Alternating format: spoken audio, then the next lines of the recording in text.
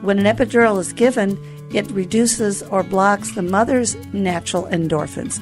So if the epidural wears off, she could be in more pain than she would have been if she didn't have it in the first place. Plus, she's farther along in labor, so that hurts. Hello, I'm Carolyn, and this is What Doulas Know. I'm a doula, the mother of two, and for over 40 years, a registered nurse.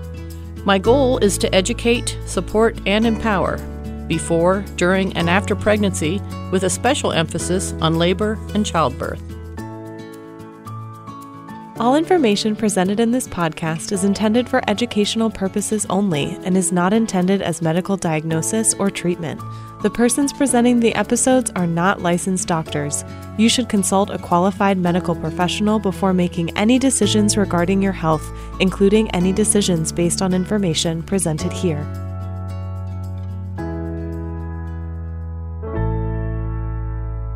Hello, it's Carolyn. Today we're going to talk on what doulas know about the seduction of induction. On this episode, we have Linda Smith, and if you've listened to other episodes, you know that Linda is a wealth of information on aspects of pregnancy, birth, and breastfeeding, and is compassionate about educating women. Her complete bio is on whatdoulasknow.com, and today we're going to take a chapter right out of her book called The Cascade of Interventions, Chance or Choice, The Seduction of Induction. And on the first paragraph, it talks about the toaster theory. So. I learned the toaster theory when I was studying childbirth education back in the 70s. I lived in Canada. Our teacher said, the toaster theory, when they're done, they pop out. And to make that more scientific, there are chemical processes in the baby fetus, I don't like calling it a fetus, in the baby that signal the mother's body that it's time to come out. Lung maturity is part of it, but there's more than that. So the normal length of gestation is on the bell-shaped curve. We know 38 to 42 weeks is within normal. We worry a little bit under 38, and we worry a little bit over 42, although some babies are designed to be 42 and a half week babies. They needed to get fully cooked before they come out. So what happens usually, we had an episode on due dates and how crazy those are. And so you're sitting at home and you're just waiting, and every little twinge and cramp, you're like, okay, is this it? Is this it? So how do we know when actually we're going into labor? The contractions don't stop. Okay. I mean, uteruses contract on and off throughout our lives. When we're pregnant, we're much more aware of that because the uterus has expanded. There's a baby in it. The muscle is tighter. But as labor begins, it contracts more frequently and more strongly. And that pattern can go back and forth for weeks before it finally kicks in. Moms can dilate 3, 4, 5 centimeters, which is halfway the cervix opening before labor really kicks in strongly. And that's fine. My La Leche League co-leader, Debbie, once said the trouble with the last 6 weeks of pregnancy is knowing which 6 they are. Because It's hard. Everybody says, haven't you delivered yet? And you don't want to start anything because you might go into labor, and then what if I start it and I can't finish it? I found myself doing chores that I didn't even like because I was so bored, because I didn't want to start something big. Start something big. Most things you can stop and pick up later or not bother picking up later. So what happens if your body doesn't go into labor when whoever deems possible and they come to you and they say, I think we need to induce you? What's this we business? Right. This is my body. What are the risks of this going further? Oh, well, maybe the baby would die. Okay, fine. How would I know the baby's in trouble? Count fetal movements. Okay, here's a chart. I'm going to count. If I get to 10 by noon, I'm done for the day. If it's noon and I've only had one, maybe I ought to go and check this out. So the World Health Organization and other people that study this, there are medical indications for induction before labor starts on its own, and they're a very small percentage. I just looked that up literally yesterday, and it's somewhere in the 10 to 15% range. So I think maybe we need to back up a little bit. What is induction? Induction is usually, it's a couple of ways. You need to stimulate the uterus to start contracting when it wasn't planning to. So one is the hormone oxytocin, which when it's produced normally does two things. It changes the woman's behavior and it causes certain muscles to contract. So that's the one they give as a chemical, which only does the muscle contraction, starts the uterus contracting. They can break the bag of waters, which then that opens things up to infection. They can use a suppository of prostaglandins, which is in semen, a good way to, if you want to induce, you could do a little sex. And prostaglandins will help soften the cervix so it starts to open around the baby. So there's a couple of things they can do.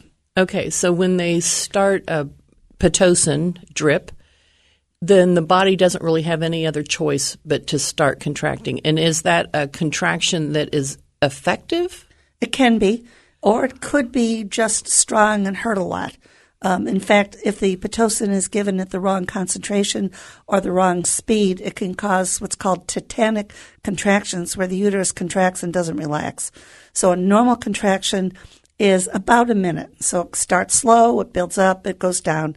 In the hardest part of labor, it's 90 seconds, sometimes going on to 2 minutes. But there's always a beginning, a peak, and an ending.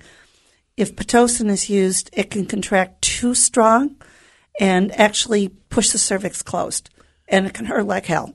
And what does that do to the baby? It causes the baby's oxygen to drop. That's the biggest consequence of induction, is that the baby's oxygen drops. Okay, so we have an induction. We got our Pitocin going, and it really hurts like heck. So what is the next intervention that they offer? Often they'll give the woman pain relief because the contractions hurt more. And they'll often give her oxygen because they want the baby to get oxygen.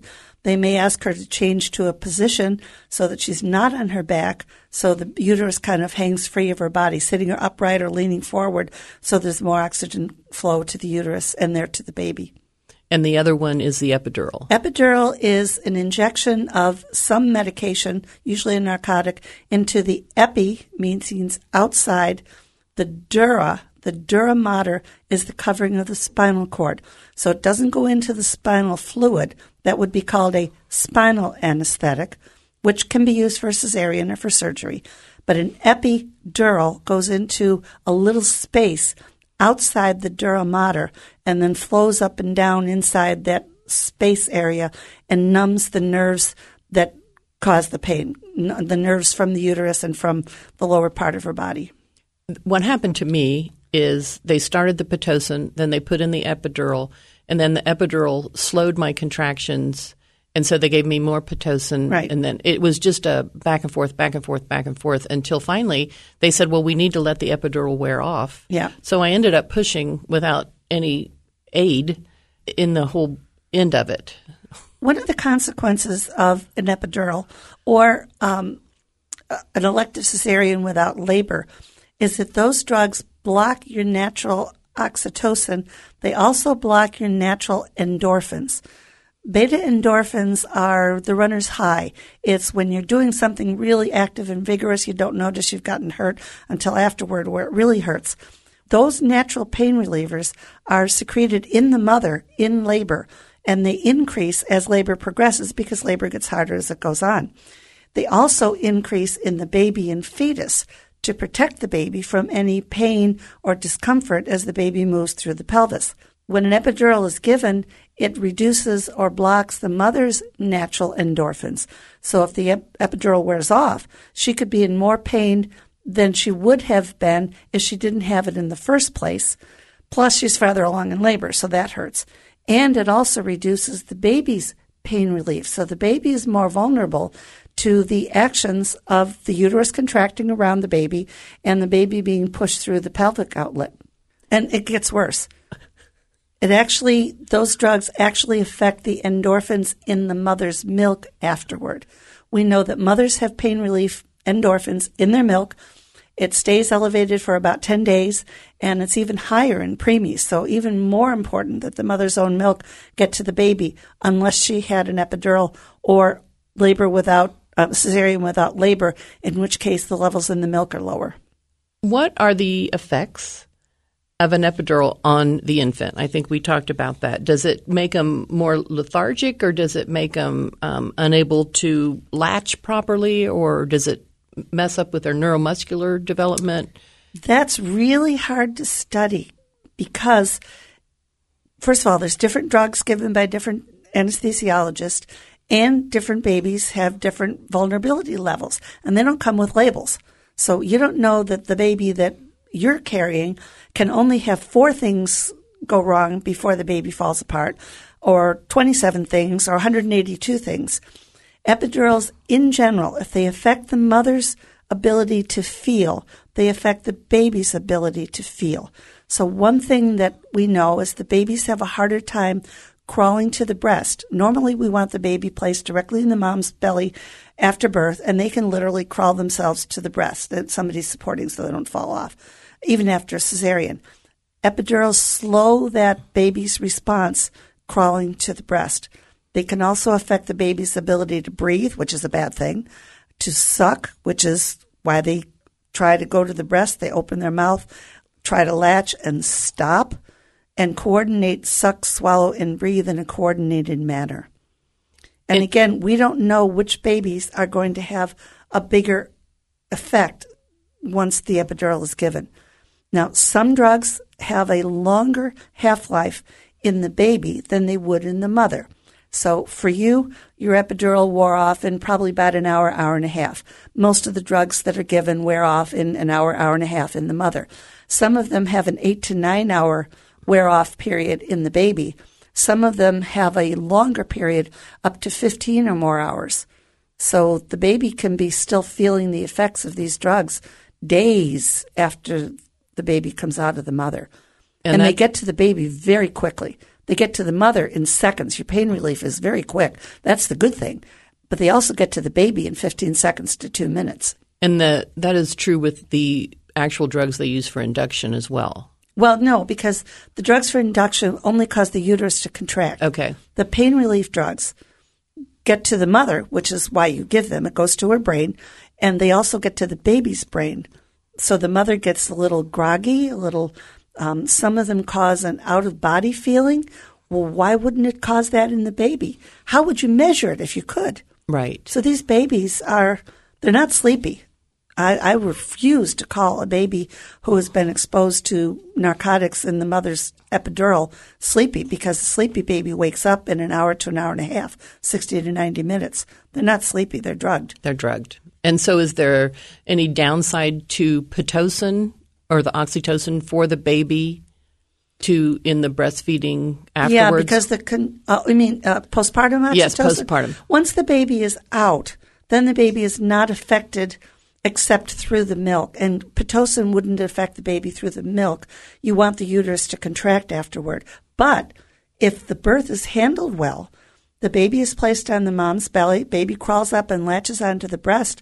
Those first 2 hours, the baby latching onto the nipple causes very strong contractions of the uterus and controls bleeding.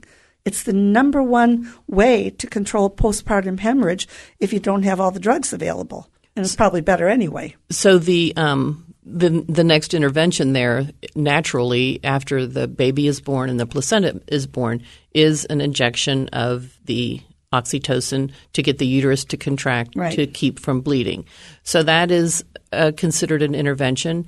It's also done quite frequently without – pretty routine.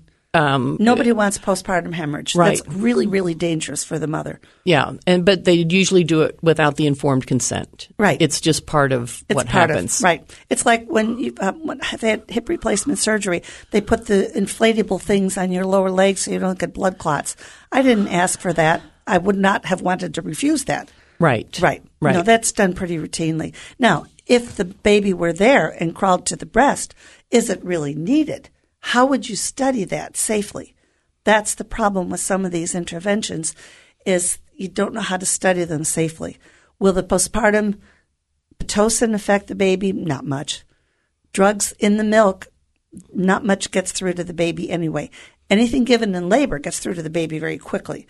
But anything given to the mother, only about 1% of whatever the drug is gets to the baby through the milk. Now, 1% isn't the only number, but it's the most common. So we've talked about a couple of interventions today with Linda Smith, and we're going to call it a day. So thank you, Linda. Thanks.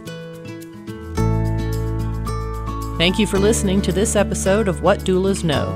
You can learn more about the show and my guests at whatdoulasknow.com. Please rate and review this show. It helps get more exposure and reach additional people. Peace to all. Thanks.